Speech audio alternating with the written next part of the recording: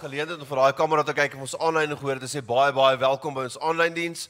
Kerkfamilie, kan ek vra met 'n hande klap? Kom ons gee ook net vir ons aanlyn gehoor 'n lekker verwelkoming. En my gebed is dat daar waar jy is, jy regtig iets sal beleef van wat ons hier saam beleef en dat die Heilige Gees hierdie woord sal toepassing gee in jou lewe. As ek dink aan waar ons nou staan, is net so 'n week na sonsopkomsdiens, moet ek nou eers net van my kant af sê vir elke lidmaat van Lewende Woord Midrand, jou vrygewigheid, jou meelewing maak 'n geleentheid soos 'n sonsopkomsdiens vir ons moontlik, en van my kant wil ek net sê baie dankie. Met die missie van hierdie kerk is om te sien dat die hemel sal groter word en die hel sal kleiner word. As jy lidmaat by die gemeente is, jy neem deel in die lewe by die gemeente, jy dra by finansiëel, dan het jy 'n aandeel in alles wat ons doen by hierdie gemeente. Ons is die kerk word voorgestel as die liggaam van Christus. Elkeen het 'n rol om te vervul soos lidmate van jou liggaam.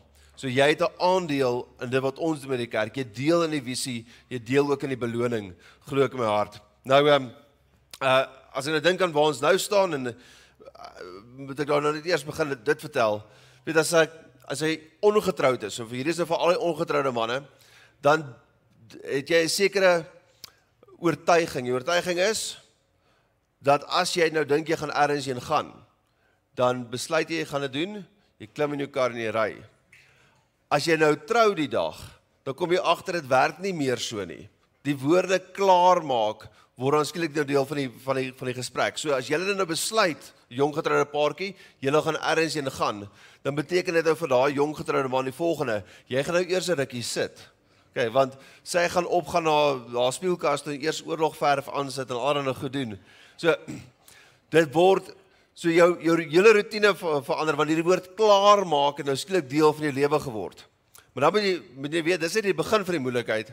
Maar die dag as daar nou kinders kom, dan beteken dit iets heeltemal anders. Nou wil ek sommer net sê vir al die jong families daar agter, julle wat klein kinders jy het, veral mense met babas jy het, ek weet dit is 'n operasie om met 'n babatjie ergens heen te gaan. So vir die manne die goeie nuus is dit raak daarom oor tyd so klein bietjie beter.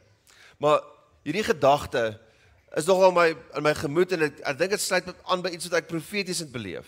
Ek beleef profeties, die Here wil iets nuuts doen in jou lewe. Ek glo die Here wil iets nuuts doen in die gemeente. Dit is amper asof hierdie Paastyd ek die belewenis het dat die Here in die tafel kom skoonvee en hy wil iets nuuts doen in jou. Die Here wil iets nuuts kom doen in die gemeente. As jy jouself moet voorberei vir iets nuuts doen, dan moet jy wat? Dan moet jy klaarmaak. Ek hou van daai Afrikaanse woord klaarmaak, want ons party dinge waarmee ons moet klaarmaak. En dan moet ons onsself ook klaarmaak vir dit wat die Here vorentoe of vir ons wil doen. Ons moet onsself tot sy beskikking stel vir dit wat hy wil doen. So met dit in gedagte kan ek vra, kom ons bid net 'n oomblik saam. Ons bring ons harte net voor. Here, dankie vir u woord. Ons stel u woord, ons stel ons harte oop vir u woord. Here, laat ons onsself kan instel, onsself kan tot u beskikking stel vir dit wat u wil kom doen in en deur ons. Here, as hierdie tyd is in ons lewe wat u wil hê daar goed is waarmee ons moet klaarmaak, dat ons daarmee sal klaarmaak. Maar sal ook goed is waarvoor ons self moet voorberei, dat ons met verwagting en geloof ons sal voorberei vir dit wat u in ons lewens wil kom doen in Jesus naam. Amen. So met klaarmaak 'n gedagte, Efesiërs 4 vers 22 en 24 sê, los julle ou manier van lewe. Soos 'n mens vuil klere uittrek, moet julle ou geaardheid uittrek. Maar dit is vol sonde en wil net verkeerde dinge doen. Die einde van daardie pad loop op verwoesting uit. Julle moet 'n nuwe gesindheid kry en op 'n nuwe manier oor dinge dink. Hierdie nuwe lewenstyl moet julle deel van julle lewe maak, soos 'n mens nuwe klere aantrek. Ons nuwe lewe moet al meer soos God laat lyk. Ons moet reg lewe soos God dit wil hê, en ons moet heeltemal aan hom toegewy wees. Paulus gebruik ook hierdie metafoor van ou klere wat ons uittrek en nuwe klere wat ons aantrek. Die interessante ding is, klere is iets wat uiterlik is. Maar dit waarvan Paulus praat is eintlik iets innerlik. Hy praat eintlik oor twee goed wat eerstens moet verander. Hy sê ons gesindheid moet verander en ons denke moet verander. Die Here werk van binne af buitentoe. Klere is iets uiterlik, maar hy gebruik die metafoor van klere wat jy uittrek en aantrek. Ons noem dit in Afrikaans klaarmaak. Weet ek, Dit wat ek my hart net ervaar vir waar ons nou is as 'n gemeente, wat die Here in jou lewe wil doen in hierdie tyd. Laat my eintlik dink aan die Engelse uitdrukking. Ek dink eintlik is soveel Engelse uitdrukking as wat dit regtig 'n Amerikaanse uitdrukking is nie. En as ons sê, I want to get unstuck. Met partykeer word jy vasgevang in iets. Jy word vasgevang in 'n sekere patroon. You get stuck. Dan sê hulle, you have to get unstuck. Ek glo die Here wil in hierdie tyd eintlik in ons lewens ons kom unstuck. Ons dit wat vashak, dit wat patrone vorm, kom verbreek en nuut maak in ons lewens. So 3 gedagtes rondom dit. Nommer 1, vra die Here vir 'n nuwe begin. Vra die Here as hy die tafel nou skoon vee en jy vars kan begin. Laat jy nuut wil begin. Stel jouself tot sy beskikking. Skep daai verwagting, daai gesindheid in jou gemoed. Ek dink so aan Openbaring 21. Nou die konteks is dit dat aan die einde van tyd, alles, hier is die klimaks van die tyd. Jesus kom terug en hy word voorgestel in sy heerlikheid. En hier is die eerste woorde wat hy sê. Vers 5 in Openbaring 1 het ons sê, en hy wat op die troon sit, het toe gesê, kyk, ek maak alle dinge nuut. Aan die einde van tyd sal Jesus alles kom nuut skep. Maar dit is nie net iets wat Jesus doen aan die einde van tyd, as dit nou gaan oor die wêreld en die heelal nie. Dit gaan ook oor my en jou lewe. Die Here stel jouself eintlik vanoggend aan jou voor en sê, ek kom maak alle dinge in jou lewe nuut. Ek dink aan Dawid se woorde in Psalm 51, en voor ek dit lees, moet ek net dit vertel, die konteks van Psalm 51 is dit. Dawid, hierdie man van God, word as koning van Israel gestel, en hy, onder sy heerskappy en sy leierskap, begin Israel ontwikkel tot, wel, in daai tyd, die magtigste koninkryk in die Midde-Ooste. Met vandag, die moderne Israel, strewe daarna om die grense wat Dawid se koninkryk was, weer te kan hulle land noem. Dis die begeerte. Dawid was gesien as hierdie absolute Godgegewe man en leier. Weet in Dawid se hele lewe gaan dit van een sukses na die volgende toe. Maar op 'n stadium in die middel van sy heerskappy was hy nie saam met sy manskappe op die gevegsfront nie. Hy het besluit om in Jerusalem agter te bly en daar pleeg hy egbreek. Na sy egbreek het hy probeer die sonde, die verkeerd wegsteek vir almal. Maar baie mense het dit eintlik maar net geweet. Was hy te bang om vir die koning dit te sê? En uiteindelik die Here profeet Nathan gebruik om sy sonde te ontbloot en dit nadat hy dit probeer toesmeer het onder andere deur die moord op Batseba se man Uria. En uiteindelik word Dawid daar aangespreek. En Dawid se reaksie op die profeet Nathan se uitwys van sy sonde was nie selfregverdiging nie, was nie beskuldiging nie, was nie verskonings nie. Sy reaksie was om 'n psalm te skryf, 'n gebed te skryf wat hy opreg bedoel. En daai gebed was gepubliseer as 'n lied en hy was vir die hele volk gegee om te sing. Nou kan jy dink jou grootste skande, die slegste ding wat jy ooit verkeerd gedoen het, word uitgewys. Jy maak 'n publieke verklaring, jy gee dit vir almal wat jy ken om dit te sing vir die Here as 'n lied. Dis wat Psalm 51 is.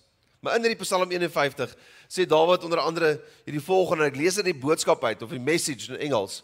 Ek dink hy sê dit so mooi, hy sê, God, make a fresh start in me. Shape a Genesis week from the chaos of my life. Nou daar moet ek sê is 'n parafrase, maar dit sê dit so mooi. Die woord Genesis beteken oorsprong of begin. In Genesis 1 sien ons in vers 1, dat daar was lewe, daar was materie reeds gewees, maar die Here het kom orde skep. Dawid sê, Here, my lewe is in chaos. Alles rondom my val uit mekaar. Mag U in my 'n nuwe begin. Mag U, soos in Genesis, met die Gees oor my kom beweeg en iets nuuts kom doen. So die Here wil iets nuuts in jou lewe doen, daarvan is ek oortuig. Maar dink vir 'n oomblik al aan watter areas van jou lewe is dalk in chaos. Of in die woorde van Genesis 1 is dalk woes en leeg. Die Here kom en wil kom orde skep in jou lewe. Hoor wat sê die Here vir die volk van Israel? En hy sê dit profeties, deur die profeet Jesaja 43 sê, vergeet al die dinge wat in die verlede gebeur het. Dis niks in vergelyking met wat ek nou gaan doen nie. Ek gaan iets nuuts doen. Dit het reeds begin gebeur. Sien julle dit nie? Ek maak 'n pad deur die woestyn vir my volk om huis toe te kom. Ek maak vir julle riviere in die woestyn. Dis my belewenis en dis eintlik hierdie skrifgedeelte wat so by my opleef die laaste week of wat, dat die Here wil iets niets kom doen. Die Here sê vir my en jou ook, dat ek en jy moet die dinge vergeet wat agter is. Onsself voorberei vir wat die Here nie wil kom doen in ons lewens. En sien net wat gebeur hier so raak. Dis die Here wat dit wil kom doen. Ons begeer dit, maar die Here wil dit kom doen. So dink aan jou verlede, moet jy net onthou, dat jou verlede is hoe jy gekom het tot waar jy is vandag. Jou verlede hoef nie te definieer wie en wat jy is nie. Jou verlede is deel van jou geskiedenis, is deel van die storie hoe jy hier gekom het, maar as die Here iets niets kom doen, dan kom herskryf hy die rigting van ons hele verhaal. Die Here hou die pen vas en hy het nog nie klaar geskryf nie. Ek sê weer, jou verlede definieer of bepaal hoe jy, beskryf dalk hoe jy hier gekom het, maar dit hoef nie te definieer wie en wat jy is nie. Die Here, dis amper asof jou verlede, jou storie, is die buitelyne, maar die Here gaan nog kom inkleer, en die Here gaan ook die rigting van jou lewe kom verander. So ons dink aan nuutskepping, dan is dit iets waarvoor ons moet vra. So die Here vra om iets nuuts te doen. Dink aan ons eerste vers, Efesiërs 4, sê die Here, deur Paulus, vir die gemeente in Efese, dat dit begin by 'n gesindheid en nuwe denke. By ons begin dit by 'n begeerte. En as ek dink aan Jakobus 4, Jakobus sê vir die gemeente in Jerusalem, julle het nie, want julle vra nie. Ek en jy behoort in 'n seisoen soos hierdie, in 'n tyd soos hierdie, behoort ons Here te vra om dit wat hy wil kom doen, juis in ons lewens te kom doen. So eerste gedagte is, vra die Here om iets nuuts in jou lewe te doen. Tweede gedagte, vind jou plek. Ek hou so van Prediker 4, dit sê, 2 is beter as 1. Saam bereik hulle meer vir hulle werk. As een mens val, kan sy vriend hom ophelp. Maar as een val wat alleen is daar niemand om hom op te help nie. Die Bybel is geskryf vir gemeenskappe. Ek weet nie of jy dit al besef het nie, maar die hele Ou Testament is geskryf aan die volk van Israel. Daar's nooit wat al word 'n persoon aangespreek, word die persoon aangespreek om die volk te lei. Dink aan Moses byvoorbeeld in Eksodus 3. Die Here praat met Moses, hy moet met Moses, maar dit is om die volk van Israel te lei. Die hele Nuwe Testament is geskryf aan die kerk. Die enigste uitsondering in die Nuwe Testament is die 3 pastorale sendbriewe, maar hulle is geskryf vir gemeenteleiers vir die voordeel van die kerk. God se hele ingesteldheid is rondom gemeenskap, community. Die Here praat met groepe, met mense. In die Nuwe Testament, vandag, deur God se woord, praat die Here met 'n kerk. Binne dit hoor jy ook God se stem vir wat hy in jou lewe wil doen. Maar sien net die waarde raak, sien net die ingesteldheid van die Here raak, dat die Here sien mense as deel van 'n gemeenskap. Die Here sien jou ook as deel van 'n gemeenskap. Die grootste nadeel van die westerse samelewing vandag is, ons lewe baie individualisties. Elkeen vir homself. In Suid-Afrika is dit in 'n sin erger, want jy het hoë heininge en elektrifisering rondom jou ensovoorts. Dit is so maklik om geïsoleerd te lewe. Dit verg iets van ons om gemeenskap te soek.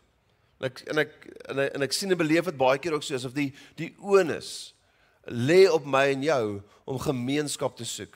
As jy by Lewende Woord Midrand is en jy kom gereeld dienste toe, maar jy het nog nie regtig by die deel geword van die kerkgemeenskap nie, dan is hierdie 'n goeie tyd. Terwyl die Here iets nuuts in jou lewe wil doen, om deel te word van die gemeenskap. Mense te leer ken. Ons het 'n paar weke van nou het ons weer 'n kuier aan. Dis ons proses met die gemeente om werklik offisieel deel te word of 'n lidmaat te word van Lewende Woord Midrand. Maar my groot begeerte, en ek sê dit gereeld en ek gaan dit nog baie sê, is dat elke persoon met Lewende Woord Midrand sal deel wees van 'n klein groep. Ons begin weer van vandag af ons groepslewe vir hierdie kwartaal registreer. Dis jou geleentheid om by 'n groep aan te sluit, of as die Here dalk op jou hart lê om 'n groep te lei, om 'n groep te kan begin lei. Want ons het 'n verskillende groepe. Ek self lei 'n sakesel, ons het familiegroepe, manne, vrougroepe, ons het 'n bikergroep. Dit enigiets rondom 'n belangstelling of 'n vermoë wat jy het, die geleentheid om 'n groep dalk te kan lei. Ons het materiaal ook beskikbaar as jy onseker is wat jy vir mense gaan sê. Maar hoor net wat op my hart is, vir dit wat die Here nuut wil kom doen in jou lewe, en dit wat die Here nuut wil kom doen in hierdie gemeente, weet ek, dit is vir jou noodsaaklik om deel te wees van 'n groep. Dis noodsaaklik vir jou om deel te wees van die breër gemeenskap en binne die breër gemeenskap deel te wees van 'n groep. Met 'n gesegde wat ons ook het, wat ek geleen het en wat ons leen by 'n kerkleier is dat ons leer en word geïnspireer in rye, soos wat ons nou sit. Maar ware geestelike groei gebeur wanneer ons in sirkels by mekaar kom. So ons leer in rye, maar ons groei in sirkels. Ek het iemand die volgende hoor sê, en dit het my nogal bygebly. So dis in Engels, het sê, community is God's antidote for discouragement, defeat and failure. Kan ek dit weer sê? Community is God's antidote for discouragement, defeat and failure. So ek sommer net, nou kan eerlik sê waar ek is, en ek het al laasweek gedeel, so jy hoef my nie jammer te kry nie, maar vir die laaste 5 weke is daar konstant iemand siek in ons huis. Eers het my 7-jarige dogtertjie het varkgriep gekry, so dit was nogal iets gewees. Die Dinsdag toe ons, die Maandag het ons die bloedtoetse teruggekry, en toe laat weet die dokter ons nou sy het varkgriep. Toe ek die skool bel die Dinsdagoggend, want jy moet nou hulle seker daarmee laat weet, dat dit is nou 'n ernstige ding en dit is nogal aansteeklik. Toe sê die juffrou vir my, in die klas, ons al 26 kinders, daai Dinsdag was daar net 8 kinders teenwoordig. So daai virus het nogal geloop. So Emily was nou deur haar siklus medisyne en sy het net gesond geword. Toe kry Amy my 11-jarige varkgriep. Toe het ons dit gehad vir 'n week. Toe was so 3 dae is almal gesond en ons gaan op vakansie. Op vakansie toe gee ons virusse vir mekaar aan. So my vrou het bronchitis gehad, daarna het my seentjie maagvirus gehad, toe het ek hom gekry, toe my dogtertjie hom. Toe het ons 'n dag gebreeder, toe kry ek griep of 'n koue. Ek is nog steeds nie 100% nie, maar ek is hier. My vrou is vandag siek in die bed. Die laaste 5 weke gaan dit so in ons huis. Nou dit is nie die einde van die wêreld nie, daar's mense wat baie groter en moeiliker goed deurgaan as dit. Maar as ek dink aan hoe ek voel daaroor, en as ek moet eerlik wees, ek is so 'n bietjie moeg daarvoor, vir heeltyd iemand verpleeg of iemand siekte in die huis. En ek dink ek mag dalk maar so voel. So maar, dit is nie die einde van die wêreld nie, maar dit lê op 'n ou se gemoed. Weet die mense met wie ek 'n deel wat saam met my bid oor dit, is die kantoorspan in my klein groep. Jy het iemand nodig om jou deur tye soos daai te dra. Want jy het iemand nodig om sulke seisoene in jou lewe, en dalk is jy op 'n stadium nou, wat dit met jou baie erger gaan as wat dit gaan in die van 'n waldhuishouding op hierdie stadium. Om jou ook te kan encourage. Dit gaan nie soveel oor lering nie. Lering, daar is wonderlike materiaal. As jy wil studeer, kan jy gaan teologie studeer. Kerk gaan baie oor gemeenskap, mekaar se laste te dra. Hierdie 3 woorde, discouragement, defeat and failure. Dit spreek tot ons harte. Nie soveel tot ons denke nie. God se patroon, God se model, God se manier om ons in te trek in sy koninkryk is deur 'n gemeenskap, die gemeenskap van die kerk, en dan hierdie nouer fellowship, wat ons kry in jy is 'n klein groep. Die een ding wat ek vra vir elke klein groepleier by Lewende Woord Midrand is laat jy vir elke persoon in die groep elke dag op die naam sal bid. Dit hoef nie lang gebed te wees nie, maar dis die een manier wat ons kan waarborg dat iemand vir jou elke dag sal bid. As jy by 'n klein groep ingeskakel is. En dink aan Romeine 12 vers 5. Dit sê, net so is dit dan ook met Christus se liggaam. Nou, Christus se liggaam is die metafoor vir die kerk. Dit sê, al is ons baie, vir ons saam een liggaam, omdat ons aan Christus verbind is. En as ledemate van hierdie een liggaam, hoort ons saam en het ons mekaar nodig. Elke van ons het 'n rol om te speel. So dink aan wat ek net nou gesê het oor sonsopkomsdiens. Met jou aandeel in sonsopkomsdiens is dalk net klein. Jou aandeel is 'n klein gedeelte, maar jy deel in die missie van wat ons doen hier as gemeente. Elkeen se aandeel is belangrik. Elkeen het 'n rol om te vervul. Dit is in hierdie liggaam metafoor is daar so baie ook al oral gepreek. Ek het eintlik niks om by te sê nie, maar dis net so ooglopend. Dat daai klein deel van jou liggaam vir jou pinkie is, en of dalk nou iets anders is, as jy pyn het, word jy daarvan skielik baie bewus. Ons vat party dinge so 'n bietjie, Engels word for granted, ons hanteer dit met minagting, tot ons die dag pyn het in 'n bepaalde liggaamdeel, dan skielik is jy daarvan baie bewus. Bedink aan die storie van 'n rugbyspeler. Nou, hulle sê rugbyspelers is dom, maar ek dink dit is waar nie. Die grootste rede hoekom ek dit sê is hulle is almal groter as ek. So So, maar die een ding wat ek nou moet sê van rugbyspelers en predikante, hulle het altyd mooi vrouens, ek weet nie werk het nie. Maar hierdie rugbyspeler kom by die fisio aan en hy sê vir die fisio, hoorie, ek het regtig verskriklik pyn. Hy sê as ek hier druk is dit seer. As ek hier druk is dit seer. As ek hier druk is dit seer. Die fisio sê vir hom, meneer, ek weet wat is fout. Jou vinger is gebreek. So, dis my liggaam grappie. Okay. So, Lewende Woord Midrand, ons sê jou groep is jou lewe. Ons vind lewe in die Here en ons lewe dit in 'n gemeenskap. In die kerk, die groter gemeenskap en natuurlik in ons klein groepe. Hebreërs 10 vers 25 sê, ons moenie van die samekomste van die gemeente af wegbly, soos party gewoonte het nie, maar mekaar eerder aanmoedig om daarheen te gaan, en dit te des te meer, na mate julle die oordeelsdag sien naderkom. Weet jy, skryf van Hebreërs, en ons weet nie wie Hebreërs geskryf het nie, skryf van hierdie Joodse Christene wat uit die Joodse agtergrond uitkom, en hy waarsku in die boek Hebreërs, om nie van die geloof af weg te dryf nie. Ek dink die groot ding in ons onmiddellike samelewing, as jy dink aan jou kollegas, jou vriende, jou familie, baie mense dien die Here, of sê hulle dien die Here, maar hulle is eintlik besig om weg te dryf, soos 'n skip wat in die hawe is, maar nie vasgemeer is nie, dryf oor tyd, eenvoudig net weg. En dit is in die hele boek Hebreërs, die brief van die Hebreërs is geskryf, om mense daarteen te waarsku. 5 keer in die boek Hebreërs is daar waarskuwings om nie van die Here of van die geloof af weg te dryf nie. Die een praktiese manier, wat die skrywer van Hebreërs het sê is, moenie byeenkomste minag nie. Maak van kerk en kerk toe kom 'n prioriteit. Nou weet dit is soos die ou storie vir die mense sê, wat die dominee sê, ons moet kerk toe kom, hy sê dit vir mense in die kerk. Want hierdie is iets wat jy jou hart eenvoudig net aanneem, om van kerk en kerklewe 'n prioriteit te maak. Want dit is vir jou geestelike groei en jou geestelike lewe absoluut noodsaaklik. So 3 gedagtes, vra die Here om iets nuuts te doen. 2de gedagte, vind jou plek. 3de gedagte, raak ontslae van hindernisse. Nou hierdie is die een praktiese deel van wat ek regtig in my hart beleef van die Here wil doen in jou lewe en in die gemeente. As die Here wil iets nuuts kom doen, is hierdie die punt waar ons geloof prakties raak. Ek het 'n paar weke terug gesê, en ek hou eintlik nogal van die gedagte, dat ek wil hier seker maak, ons preek en bedien 'n geloof of 'n woord hier, wat werk op 'n maandag. My prediking sal altyd wees, om op 'n praktiese manier, jou toe te rus, om op 'n maandag, daar buite 'n kerkkonteks, toegerus te wees, vir dit wat die Here in en deur jou wil doen. En een ding wat ons dan moet doen, moet aandag gee in hierdie tyd, terwyl die Here besig is om die tafel skoon te maak, en iets nuuts te doen in jou lewe, is dat ons sal ontslaa raak van goed, wat ons daar kan terughou. Ek dink aan Hebreërs 12 vers 1 en 2 sê, met so magtige skare toeskouers rondom ons, in die wedloop, om ons in die wedloop van geloof dop te hou, kom ons stroop alles af, wat ons spoed so kan vertraag, vir al die sonde, wat so maklike houvas op 'n mens kan kry.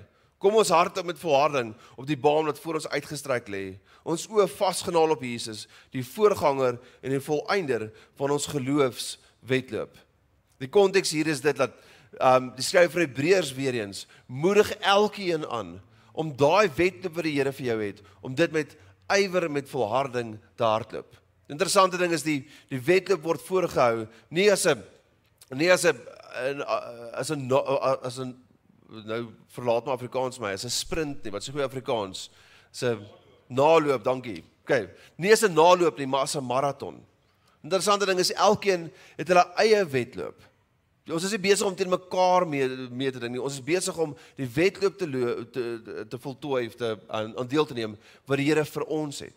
Die Here het vir jou 'n wedloop wat anders as myne lyk. Dit is amper soos in 'n atletiekbaan, elkeen het 'n baan waarbinne hulle hardloop. Die Here het vir jou 'n roeping, die Here het vir jou 'n pad, die Here het vir my dalk 'n ander pad. Maar wat hy dan sê vir ons is, hy sê, maar terwyl ons die wedloop hardloop, die een ding waarvan ons kan seker wees, is daar's 'n skare van geloofshelde.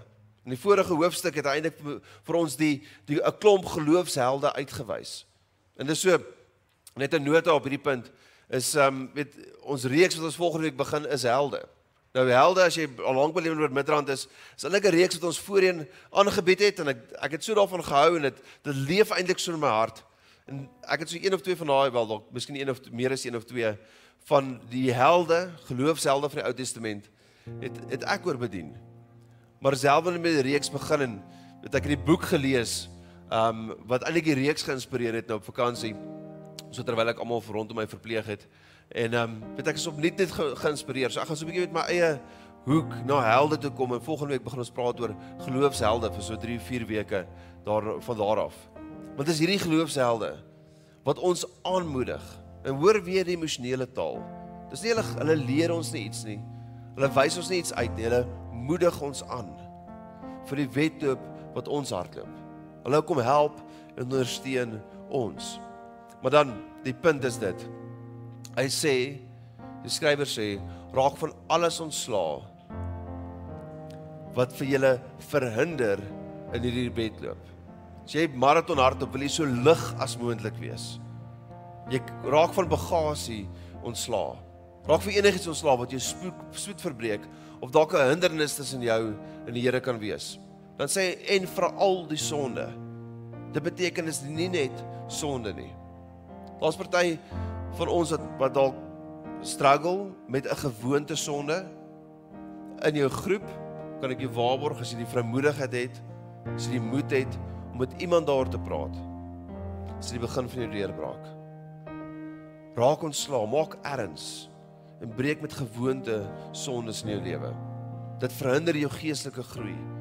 Dit perk in wat die Here in en deur jou lewe wil doen. Maar dan is dit nie net sonde nie. Partykeer is daar goeie dinge in ons lewens wat oor tyd dalk vir ons net te belangrik word. Dalk oor tyd net te veel by ons kom vat in terme van tyd, energie, finansies, wat die Here op 'n ander manier deur ons wil aanwend. Hierdie is 'n seisoen terwyl die Here alles nuut maak, vir 'n oomblik oor jou lewe te dink. Te dink ook oor die prioriteite in jou lewe. Sê maar, is daar nie goed in my lewe wat ek eintlik van ontslae moet raak, sodat die Here meer kan doen in my lewe nie. En dink daar op 'n praktiese manier. Die heel praktiesste manier om daar te dink is om te dink oor die 2 belangrike boeke in jou lewe. Was eintlik net 1 belangrike boek in jou lewe, en dis die Bybel. Maar as ons nou dink aan jou vermoë, dan is daar 2 boeke. Die een is jou dagboek en die een is jou checkboek. Nou ek weet niemand het meer 'n dagboek nie, want jy het nou 'n app. Niemand het meer 'n checkboek nie, want jy het 'n app en 'n kaart. So maar julle verstaan nie metafoor. Waar jy jou tyd spandeer, jou energie, en waar jy jou geld spandeer, sê baie van jou prioriteite. En ek sê nie, daar's enigiets verkeerd in jou lewe nie. Dit wat ek by jou laat is net dit, om alles in jou lewe, dit wat jou energie opneem, voor die Here te lê. Vra vir die Here, maar is daar party dinge in my lewe wat dalk 'n te groot prioriteit geword het, dat ek dit wat U wil kom doen in en deur my, eintlik beperk. As dit 'n hindernis is, vra ek, dat U my help om dit uit te wys, sodat ek van die hindernisse kan ontslae raak. Dan weer eens die metafoor is, ons hardloop 'n marathon. As jy marathon hardloop, wil jy nie onnodige gewig saamdra nie. Ek lees in dieselfde skrifgedeelte net in die boodskap ook, het lees so. Die lewe is soos 'n wedloop. Op dit paviljoen het ons 'n skare mense wat voor ons met geloof en vertroue in God geleef het. Hulle moedig ons aan om gelowig vol te hou met die wedloop. Laat ons dan ontslae raak van enigiets wat ons verhinder om die wedloop van die lewe behoorlik te hardloop. Dit is vir al die sonde wat ons gedurig wil potjie. Laat ons soos die ander gelowiges hardloop met alles wat ons het. Laat ons maar net die wedloop hardloop deur op Jesus te konsentreer. Hy het vir ons gewys wat dit beteken om God te vertrou, en hy sal ons tot aan die einde daarmee help, sodat ons geloof sal bly wat dit behoort te wees. Dink aan sy voorbeeld. En Jesus sleutel vir ons. Ons konsentreer op Jesus. Die Afrikaans sê ons oë gefestig op Jesus. As jy dink aan hindernisse, die goed wat ek nou van praat, is die praktiese toepassing eintlik dit. As jy die Here sien, en jy dink by jouself, maar wat is dit wat my weerhou daarvan om voluit te lewe vir wat die Here in en deur my wil doen? Enigiets wat by jou gedagtes opkom, is dalk die Heilige Gees wat dit na vore bring, sodat jy daarmee kan deel. So dit begin met Efesiërs 4, die tweede laaste skrifgedeelte is Kolossense 3. Paulus gebruik hier dieselfde metafoor van klaarmaak, klere uittrek en klere aantrek. wat hy gebruik het in Efesiërs 4, ook in Kolossense 3. En hy sê dit: vroeër was hierdie dinge ook deel van julle lewenstyl, maar nou moet julle ook nog van al die volgende ontslae raak: kwaad wees, woede, gemeenheid, gevloek, vuil taal, moenie uit julle mond uitkom nie. Moenie vir mekaar lieg nie. Julle het mos die vorige mens in sy praktyke soos klere uitgetrek en die nuwe mens aangetrek. Hierdie mens kry voortdurend nuwe insig en word so verander en nuut gemaak om al meer soos sy Skepper te lyk. As jy die Here dien, as jy die Here aangeneem het, as jy tot wedergeboorte gekom het, dan ag God jou 'n nuwe skepsel. Maar hy begin ook 'n proses in jou lewe wat ons noem heiligmaking.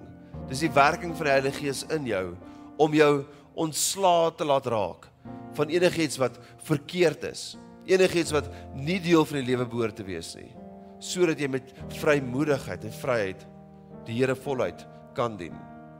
En dit is wat ek by jou moet laat vanoggend, is dit is sy werk in ons. Ons deel is om oor te gee sodat hy die werk kan doen.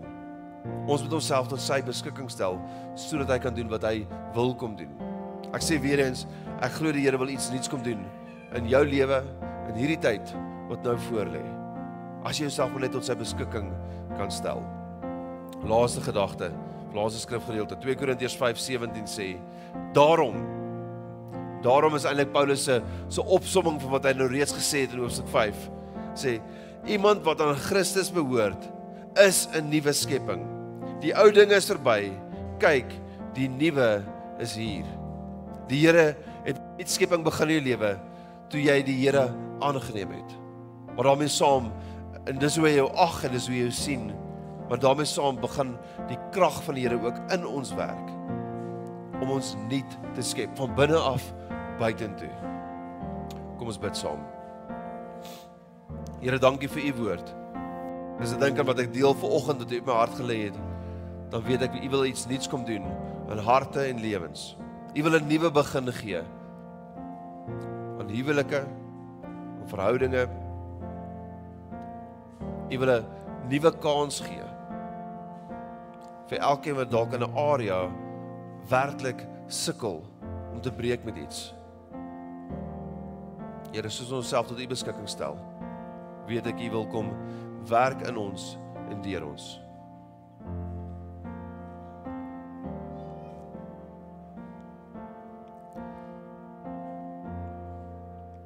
Hou jou oë net toe vir 'n oomblik. As jy hier is vanoggend en jy het nog nie daai eerste stap geneem om Jesus aan te neem nie.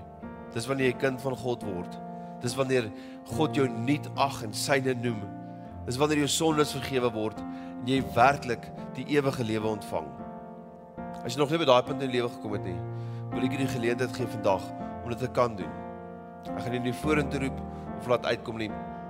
Ek gaan jou die geleentheid gee om te reageer deur net jou hand in die lug op te steek. En ons gaan saam met jou 'n gebed bid. As jy vanoggend hier is en jy het dit nog nie gedoen nie, maar jy wil vandag vir Jesus aanneem. Jy wil vandag 'n kind van God word. Wil jy net daar waar jy is, vir 'n oomblik jou hand in die lug opsteek en weer laat sak nie. Dankie. Kom nog 'n geleentheid gee as er nog iemand is. As jy aanlyn die diens volg en jy het nog nie die gebed gebid nie. Ek weet nie waar jy is of wat jy doen nie. Raak volgende paar oomblikke stil en vat hierdie baie ernstig. Voor ons bid wil ek net sê vir elkeen wat nou sy hand opgesteek het, dat hierdie is 'n oomblik tussen jou en die Here. Romeine 10 sê met ons hart glo ons, met ons mond bely ons tot redding. Laat jy dit opreg bedoel, hierdie gebed wat ons nou gaan bid. Dis die sleutel. Anders is dit net woorde. Kerkfamilie, kan ek vra dat ons dan almal saam hardop hierdie gebed bid vir elkeen wat hierdie gebed dalk vandag vir die eerste keer bid. In hierdie gebou of aanlyn. Kom ons bid saam. Here, dankie dat u my eerste lief gehad het. Dat u seun gegee het om in my plek vir my sonde te sterf. Vandag neem ek Jesus aan as my verlosser, sodat ek van vandag af voluit kan lewe as 'n kind van God. In Jesus naam. Amen. Amen. Kom ons gee vir 'n handeklap van aanmoediging vir elke wat daai gebed vir die eerste keer bid. As jy daai gebed vir die eerste keer gebid het, aanlyn of hier, moet jy net sê, die skrif sê, in die hemel is daar blydskap vir elkeen wat die Here aanneem. Met ons hande klap hier is eintlik 'n baie vaar ego van wat in die hemel gebeur. Die hemel neem kennis van wat nou gebeur het, as jy die Here vandag aangeneem het. So maar dit laat nog 'n verantwoordelikheid in ons hande, die gemeente se hande. Dit is om met jou pad te stap van hierdie punt af vorentoe. Want ek voel ons ten minste hierdie twee goed moet ons doen. Ons wil vir jou bid en ons wil jou help met die volgende geestelike tree.